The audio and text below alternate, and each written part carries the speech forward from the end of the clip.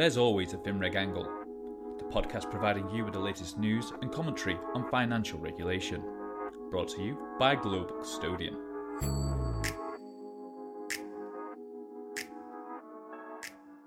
Hello and welcome to the 6th episode of Season 2 of There's Always a FinReg Angle. I'm John Watkins, editor of Global Custodian, and I'm joined virtually, as always, by a cast of FinReg experts. Sean Tuppy, Virginia O'Shea, and Joe Parsons. Welcome back, everyone. Hi there, guys. Hi, everyone. Hello. Good to be here. Hey, guys. So this is a momentous episode today. And no, it's not the BTF. Bitcoin ETF. BTF, that's what you should call it. The Bitcoin ETF has not been approved by the SEC. It is, in fact, Joe Parsons' last episode. Joe, you're leaving us. I know, I am. It's another FinRed podcast just offered too much. I can't pass them down. I would love if that was a full-time gig. That'd be amazing. It is with a heavy heart, but hey, it's been one hell of a ride. the FinReg podcasting specifically, not GC. I see us sort of separating like that last scene in Fast and Furious. where one car goes off one way, one goes off the other. Yeah. For anyone that hasn't got a deep knowledge of the Fast and Furious films, particularly number 6. I'm pretty sure we've talked about it quite a lot on this podcast. Too much for people that just tune in for FinReg news, absolutely. But Joe, what have been your favourite FinReg podcast moments since the show began? FinReg podcast. Oh wow, there's so many. Just FinReg goings on in your 5-6 years. I mean, we haven't talked about this, but on the podcast yet. But I mean, Gary Gensler's welcome to Twitter. What a moment that was. So your favourite podcast moment is something we haven't talked about yet. Okay, we haven't had a chance yet. Yeah, we haven't had a chance to talk about it. Well, I was going to allow 5 minutes for your leaving party, but hey, let's get into what's going on then, Joe. So Gary Gensler's on Twitter. Talk to us about that. It is, and he's giving policy ideas. He's addressing reporting rules and ESG and crypto. I mean, I think pretty much the whole crypto community is hanging on his every sort of word, I imagine. But I mean, and then we've got the Gary Gensler spin-off accounts, which is also just as amazing. Yeah, I mean, that's been a real highlight that we haven't yet looked at, but yeah, definitely one of those. I mean, the fact that every episode I'm always trying to plug the crypto ETF angle, and you guys just don't want to buy it. I mean, come on. But it might actually be a thing this time. Like, it's dangerously close to becoming a reality. Oh. In an alternate sort of metaverse, Sean? I'm not sure. No, I think the SEC has given us the path to a Bitcoin ETF. Everyone's very excited about it. So Gensler came out in a speech about a month ago, essentially saying he'd support a futures-based Bitcoin ETF. So there's been like a dozen applications for that style. So I think everyone seems to think that's going to be the way forward, because they being the SEC, also approved a Bitcoin fund that is entirely futures based. So I think that seems to be, it's not physical direct Bitcoin holding, but I think it's the way forward, at least for the U.S. market. But Joe, you're not going to be here when it happens. It's very disappointing. I know. I've gone too early. Sad times. I know, and also, who can forget the infamous section we did on name your hedge funds, based on your last name and the last thing you ate. I'm just waiting for Curly Wurly Capital to launch. Hummus was in there somewhere as well, wasn't it? Hummus management. Yes. The funny thing is, these funds would still gather the support of many prime brokers, as we've seen in recent months. So, I actually did speak to someone in the industry who listened to our podcast, and one of the names that we put together, he actually suggested that to one of his friends about 5 years ago, and had launched it with that name. That's incredible. So yeah. That's terrifying. Incredible hindsight. But it wasn't Curly Wurly Capital, no? It wasn't Curly Wurly Capital. Okay, good. That's one good thing. Brilliant. Well, look, yeah, sure. That's interesting. You think the the Bitcoin ETF has taken some positive steps in the last couple of months, I was thinking that, and this is just from some of the tweets I'd seen, that it wasn't moving forward. But yeah, no, I think I think we might be turning the corner on it, whether or not. I mean, Bitcoin enthusiasts will tell you that's not the same thing because it's futures based and not direct holding. But it's honestly easier for everyone in the ecosystem if it's futures based rather than direct ETF Bitcoin holding. So I think that seems like a good compromise to get sort of. It accomplishes a couple things. It gives sort of institutionalizes the futures market a little more if you get funds investing in it, and it gives, if you think retail investors need access to Bitcoin, it gives them a sort of a regulated product way through. Because the other thing is, and this is very in the weeds, so I won't get in the detail, that Gensler's also indicated that they need to be 40 Act funds and not 30 Act funds. Yeah. So that's, I mean, like this, 6 people who listen to this will know the distinction, but essentially it's a higher duty of care in the 40 Act fund. So I think those two things combined will give comfort. So I think that's probably the way forward. And I've been a bear on Bitcoin ETFs for as long as we've been doing the podcast and before that, but I think we might actually see approval this year now. Well, I'm actually just on Gary Gensler's Twitter profile right now. And, I don't look cyber at this. stalking him. Yeah, I mean, look, I don't look at it apparently as often as you all do, but he's even putting out. Like, I sense a bit of judgment in that, John.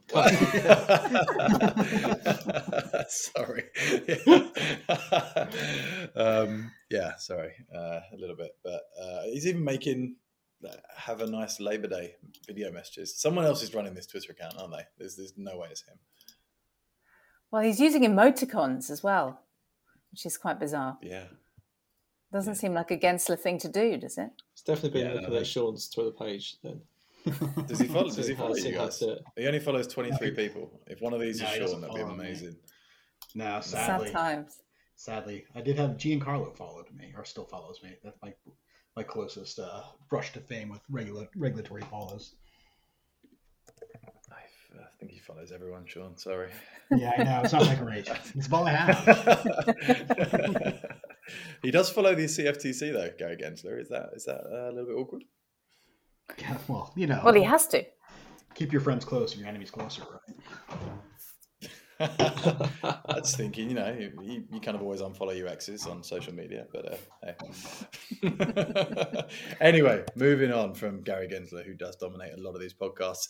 As one of you mentioned, that it has been a while since we did our last FinReg podcast. I think maybe June was the last one. So we've got a lot to catch up on. So why don't we go around the virtual table and you can all give me one regulatory update, which has happened since June. Wow, that's quite a lot of time has passed. So anyone want to go first?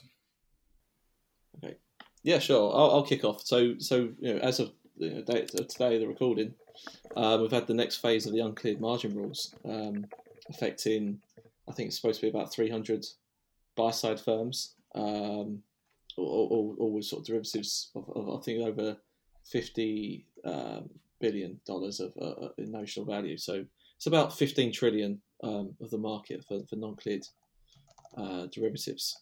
And we've had warnings from market infrastructure firms and custodians that these buy-side firms aren't going to be ready come from September. A lot of them haven't put together the agreements to start exchanging collateral with a custodian, either on a third party or a tri-party basis. And we've got to see what happens now. After this next phase has come into effect. So we'll maybe see in the next couple of days of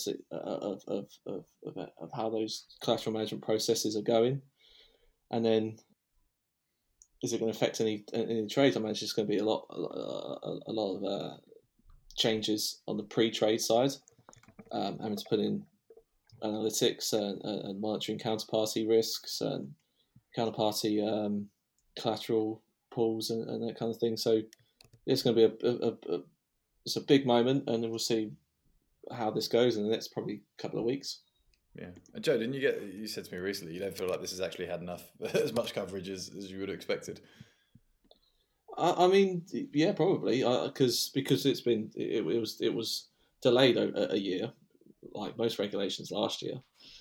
And that was kind of seen as a relief for many buy-side firms. But I think the fact that it got delayed just is kind of sort of delaying the inevitable that a lot of them aren't going to be ready. So yeah, I mean, we'll see how many of those firms have actually started exchanging collateral with a custodian, and if there's what is out there, how it's going to affect other parts of the market, how's it going to affect the repo market or the securities lending market, and how they're going to access and exchange the assets and collateral. Great, thanks, Joe. Right, let's keep going then. Virginie, what updates have you got for us? Well, I wrote a recent blog on this topic, in fact, looking at digital asset regulation, or the spat that seems to be going on between the SEC and the CFTC about territorial jurisdiction was entertaining me for quite some time over the last month. So looking at, obviously, Gary Gensler, as we started the show by talking about his Twitter profile, but not only is he sort of doing his little educational TikToks on Twitter, he's also been speaking at nearly every conference out there and every press outlet about digital asset regulation in crypto, which seemingly has annoyed some of the CFTC commissioners, including some of the outgoing the one outgoing one, Brian Quintenz, who sort of came back to him over Twitter. I don't know if he follows them, actually. I should have checked that. But they were sort of arguing with each other about whose jurisdictional area commentary on crypto should be, almost. Wow. And is it Dawn Stump, I think, put out this sort of 10 points about what crypto assets the CFTC regulates versus where, you know, the SEC should be sticking its oar in. So it seemed a little bit on the passive aggressive side, if you ask me. But that was kind of interesting because there is a lot of grey between, you know, exactly how we define some of these assets and whose turf they actually technically sit under. And one of the points that she made in her little infographic was, you know, although the CFTC might not regulate all of the crypto assets, they can and will comment when it comes to sort of derivatives market security and anything to do with fraud, even if it's not an asset class they directly regulate. So it seems to give them a pretty broad remit. So I don't know whether that means that there's going to be more jurisdictional arguments between the two. I expect it will. They don't seem to be getting on as well as they did last year, from my perspective. Don't know if anyone else agrees with that one. Yeah, I agree. I mean, obviously, having two market regulators is less than ideal anyway, so there's going to be overlap and conflicts. I think part of the issue is the CFTC still doesn't have a permanent chair. So I think that's part of the issue, why there's some conflict. And then the Bitcoin and other crypto are technically commodities. As you said, Virginie, the SEC has a wider remit when it comes to how it touches investors. So I think there's just going to be some more conflict. But I think the underlying message really is that Gensler and to a large degree the U.S. governing apparatus is really looking at crypto a lot more closely. And it's sort of finally got onto the regulatory radar in a very real way. So it'll be interesting to see what comes out of that. Well, there has been a bit of pushback on Gensler. I noticed there's some articles have come out and industry commentary, as I'll put it in quotation marks, not that you can see me, but about how he's a toothless dog almost. I'm not directly quoting people here, but that's kind of the impression I'm getting from some of these comments, and in the fact that, you know, until he actually goes after and prosecutes some of this stuff, nobody's going to pay too much attention to it. So, I mean, I think they've got a pretty good track record of going after people, and they have certainly been going after a lot of crypto firms over the recent months. So I'm not sure that that's a true statement to make, but I guess some in the market feel like he or the SEC needs to prove its mettle a little longer track record in this area, for example. Yeah, it'll be interesting. I mean, though, it's worth remembering that the Clayton SEC pretty much cleaned up the ICO market in about a year with pretty aggressive action. So it's not beyond the wit of the SEC. So I think it should be an interesting fall to see how he approaches the market. True. And over here, the FCA has obviously been commenting a fair amount on crypto assets as well. Yeah. There was an interesting speech made this morning by the chair of the FCA on that topic, right? So he's also sort of saying it's an area that there should be more direct regulation of, even though the FCA doesn't have direct jurisdictional responsibility for it. So whether that's something that there was a weird sort of, there's a very weird speech because he starts talking about animal poo. Sorry, but you should really read it if you haven't. But he compares the crypto market to a stable from Hercules' stable that he had to clean up after 20 years of animals going to the toilet in it. So it was an interesting comparison there. But certainly, I think that's sort of there was an interesting statement made that maybe they shouldn't step into directly regulating the sector because they give it slightly more credence with investors, which is an interesting take. But I think they will have to step in there, right? Yeah, I think I appreciate the idea that the concept that if a regulator starts looking at it, it makes it seem more regulated than it might actually be. But I agree with you that I don't think regulators can ignore it anymore. So I think we'll definitely start seeing some action on it. Yeah. Regulators aren't ignoring it. Custodians aren't ignoring it either. Whether it's an official launch or just wanting to be part of the conversation, it's incredible how much me and Joe are getting kind of messaged about people taking part in the conversation. We've got this amazing mix of like people from the crypto world talking with people from the custody world. And I don't know if anyone heard the webinar we did the other week where we had Deutsche Bank, we had Coinbase, we had Luca and PwC, and you had the chap from PwC, Henri Arslanian. Have you guys ever heard him speak before? Nope. Nope. Right, so none of you are on my webcast. Okay, that's something we need to sort out. But it's amazing because you've got this. We're talking about like an unregulated asset, which is very uncertain. But you've got people from these traditional institutions that want to talk about it, but also aren't necessarily even decided on their own involvement and own moves. Whether it's the likes of Deutsche Banks or even Citi. I know you guys are doing loads on it, Sean. But it's just amazing to see the worlds kind of collide, but certainly custodians have never been afraid to actually step into the conversation, which makes it good for us because we get both sides of the space involved in the conversation. But anyway, let's kick on. Sean, as we go around the virtual table, what regulatory updates have you got that we might have missed in the last couple of months?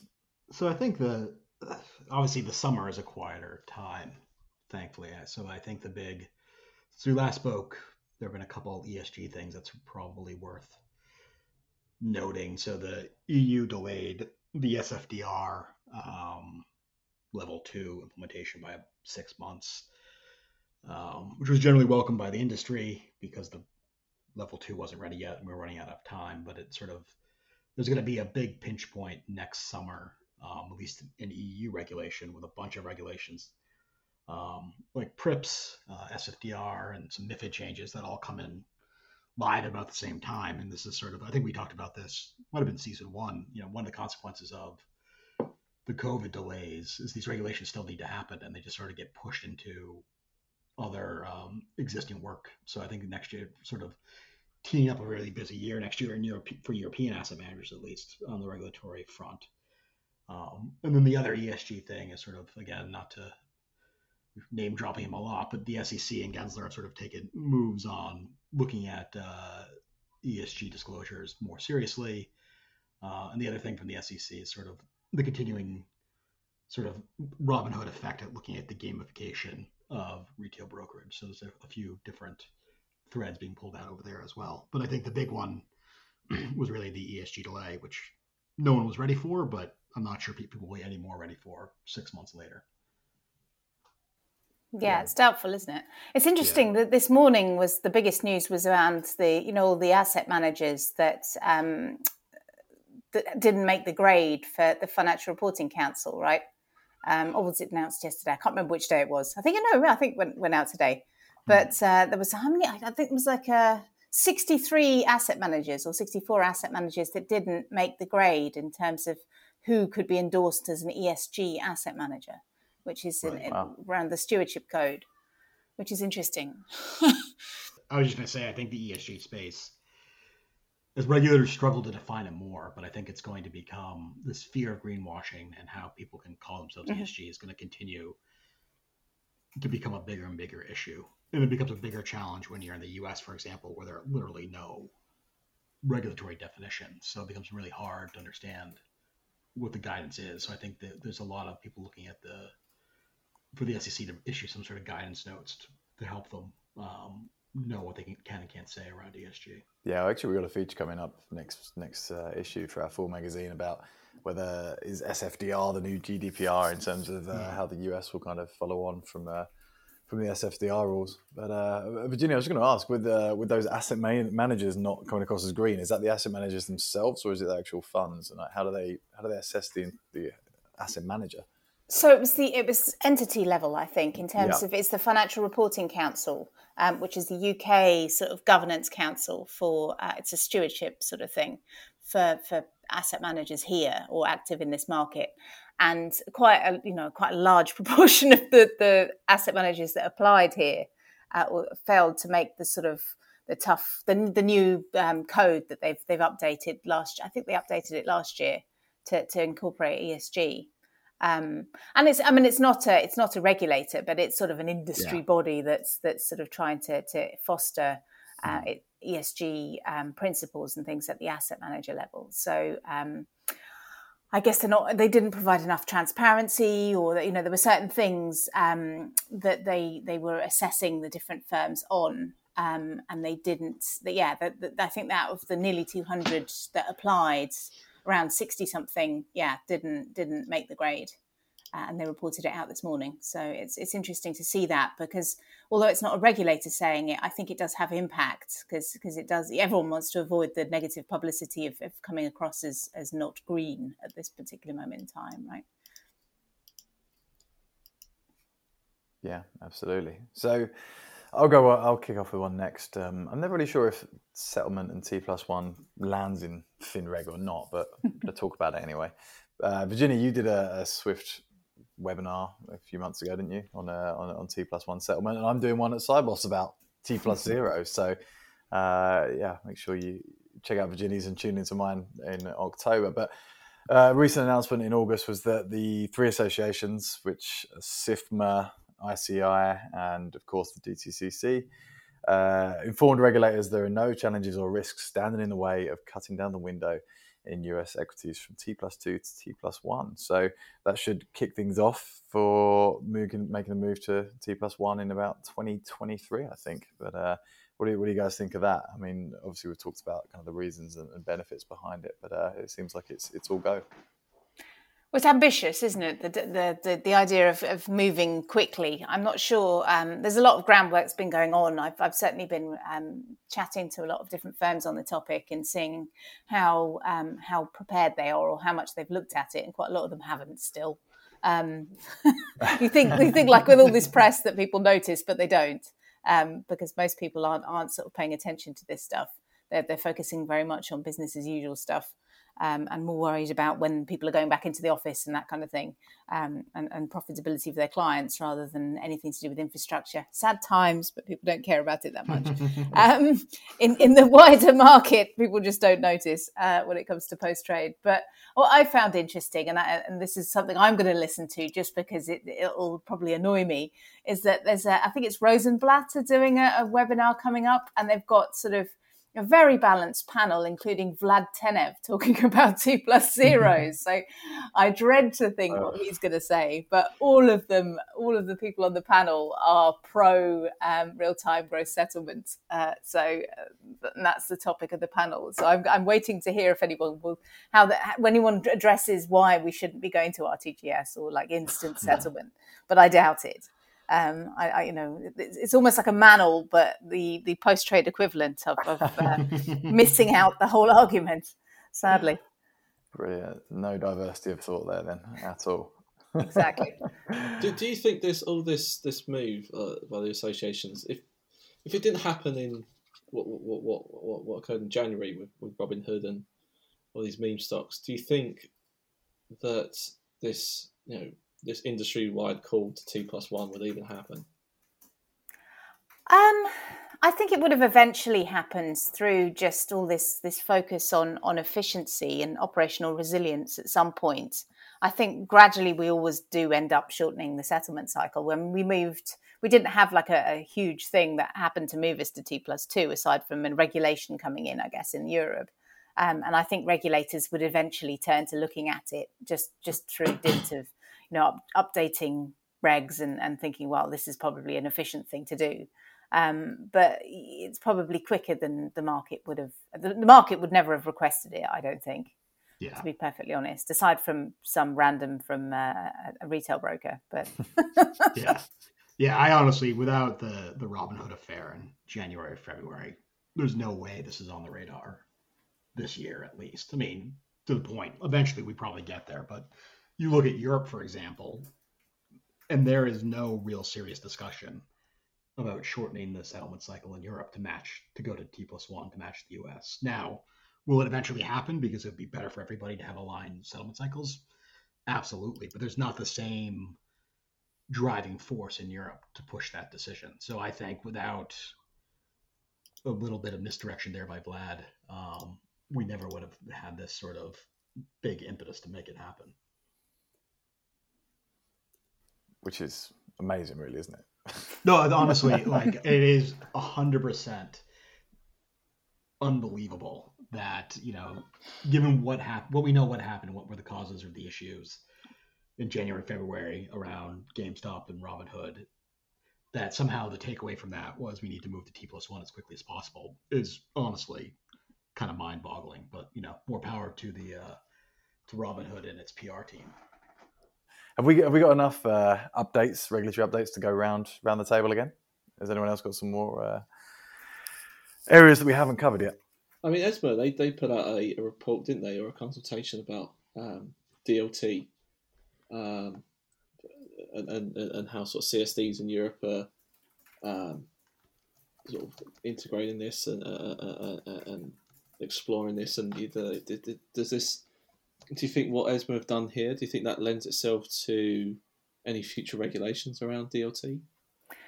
It really annoyed me, that consultation. Actually, I think I even tweeted about it, largely because it was called the FinTech consultation around CSDs, or it was sort of a FinTech update, not a DLT update. And I think out of the however many pages it was, there was two pages that weren't anything to do with DLT. And that was it. CSDs are doing a lot more than just looking at distributed ledger, and that part of it is actually quite slow, relatively speaking. I mean, I suppose the Swiss have gone sort of gung-ho on it, but outside of SIX, I don't think there's been as much progress, particularly in Europe. So I'm not sure why it was so dominated by DLT, as opposed to things like AI or data services or even APIs or all of these different things that these different market infrastructures are working on that are equally important, and actually asset managers and custodians even care a lot more about to some degree. So, yeah, that was what annoyed me about that particular consultation. But certainly you do. I think every time you ask a regulator about distributed ledger, they sort of say, well, we have to be technology agnostic. I think that's the sort of the default setting, isn't it? Even Gary Gensler says that repeatedly. During all of the discussions he's had over recent months, and anyone at ESMA will always say it because it's something they aren't allowed to propose a specific technology is better than another. But the implication is that DLT is better, but nobody's come out and said that from the regulatory standpoint, right? Yeah, I confess I didn't actually see that report. When was that one out? Last month, I think. Yeah. That must be on holiday. Well, it came out just the week, I think 2 days after this whole all the responses to a consultation that the ESMA group or EU or EC had done about what asset managers care about in terms of fintech, and pretty much everyone from the asset manager side was talking about other things than DLT. Some of them were talking a little bit about DLT, but they didn't really care as such. So it was really weird to have read through all those sort of responses back and then have another thing coming from ESMA that didn't mention things that all of these asset managers have been talking about. It seemed like a very disconnected sort of set of reports, but go figure. Maybe they'll listen for the next one. So I've just gone down the regulation section on Global Custodian, look back 2 months, and there was a story in July about SFTR, which we haven't spoken about in a long, long while. But this section made me laugh because it was a survey about how people are adapting to it. And the survey from IHS Markit and Pirim said that market participants are experiencing little or no challenges following the implementation of SFTR. And it also suggested that it could act as a blueprint for all future regulations. Can you believe that SFTR has been heralded that much for success? Or are we just kind of blowing the trumpet of firms that actually were responsible for the reporting here? It hasn't been challenged by a regulator yet. Wait a bit. I mean, I remember with MiFID reporting, we didn't get a sort of for MiFID 2, I think. Oh no, MiFID 1. In fact, 3 years later, we got sort of trade reporting and transaction reporting infractions. So give it 3 years and see how smug everyone looks then. That's me. Wow. Even looking deeper into this survey, it says the results were in stark contrast to to EMIR, where only 28% of respondents said they were satisfied with their UTI pairing several years after implementation, compared to 87% for SFTR. But securities financing is kind of a very backwater area. I struggle to believe that anyone would be confident in the data that they're reporting out of that, because some of those systems are ancient. Jesus. They're chewing gum and string holding them together. Yeah, it was also a little weird. SFTR does seem to have gone in without, there weren't major issues as it sort of phased in. But if there is success, it's largely because of EMIR, honestly, because that's when everyone built all the providers built their solutions off of what they did for EMIR, because that's what SFTR was based on. So it's kind of weird to say that the reporting regulation that was a derivative of another reporting regulation is the one that should be the way forward. I don't know. It's an odd. And I don't think anyone in the world wants more transaction reporting. So I don't know who's even asking for more of that. But we've got EMIR refit now, though, don't we? We've got more changes incoming just to liven things up a bit. Yes, we do, actually. I kind of lost track of that. EMIR is actually one of those things that changes. Like, it's constantly being tweaked now. It's actually very hard to keep track of where it is. And then you have the SEC actually is going to finalize some, theoretically, until they got all into crypto, was going to look at the final pieces of swap reporting for Dodd-Frank as well. Though that seems to have fallen down the list a little bit recently. Only nearly, however many years late. 15 years? I don't know how long. How long have we been waiting for these? Good Lord. Yeah, it's a decade between friends, right? Goodness. Brilliant. So that's it from me on regulatory updates. Anyone else before we wrap it up? No, I think that's the only thing I would say as we wrap up for the thing we'll be talking about in the coming months. I think it's, sadly without Joe as he leaves us, but the rest of us will be talking about the AFMD and UCITS delegation stuff is going to heat up again in the coming months. So that's something I think a lot of asset managers are keeping a close eye on. So that's just more something to think about for the future. Next episode, perhaps? Perhaps. Fingers crossed. So what do you want to do about the big Joe-shaped hole in our lives? What do you think? Guest appearances, or do we put out a job application for a permanent replacement on the FeedMeg podcast? What do you think? Regulator of the week? I'm not sure. We could have some sort of reality TV show style contest, I think, is the best way to go forward. Kind of like how they did Jeopardy, right? In the US, where they had a bunch of hosts, and then we can figure out some sort of mechanism to have the public vote on the best host. Sure. What about something like The Voice style, where we just hear the voice. We don't actually know who it is. We just try them out, and then we'll be less biased. We need swiveling chairs for that, though. Sadly. Done. It's in the it's in the GC budget already. Don't worry. It's swiveling chairs and a fully kitted podcast studio. So does that mean we get Will.i.am on as a guest judge as well? Yeah, I think actually he's very available. I think. Well, I'll be definitely tuning in then as a avid listener. Oh, I should hope so, Joe. I should hope so.